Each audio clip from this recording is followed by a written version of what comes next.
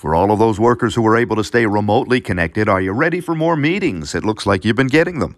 I'm Murray Feldman with the Feldman Report on WWJ News Radio 950. New information from the year 2022. Even though more workers returned to offices, there were more remote meetings per employee compared to the height of the pandemic in 2020.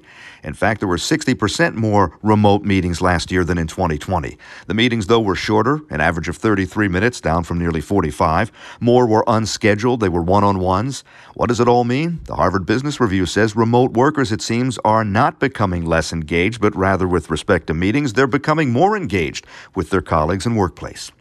A third of adults say they or someone they know has been asked at some point to purchase a gift card to pay a bill or a fee so they can claim a prize. About 25% who were contacted actually bought the cards. 13 million adults, and those deals were mostly scams.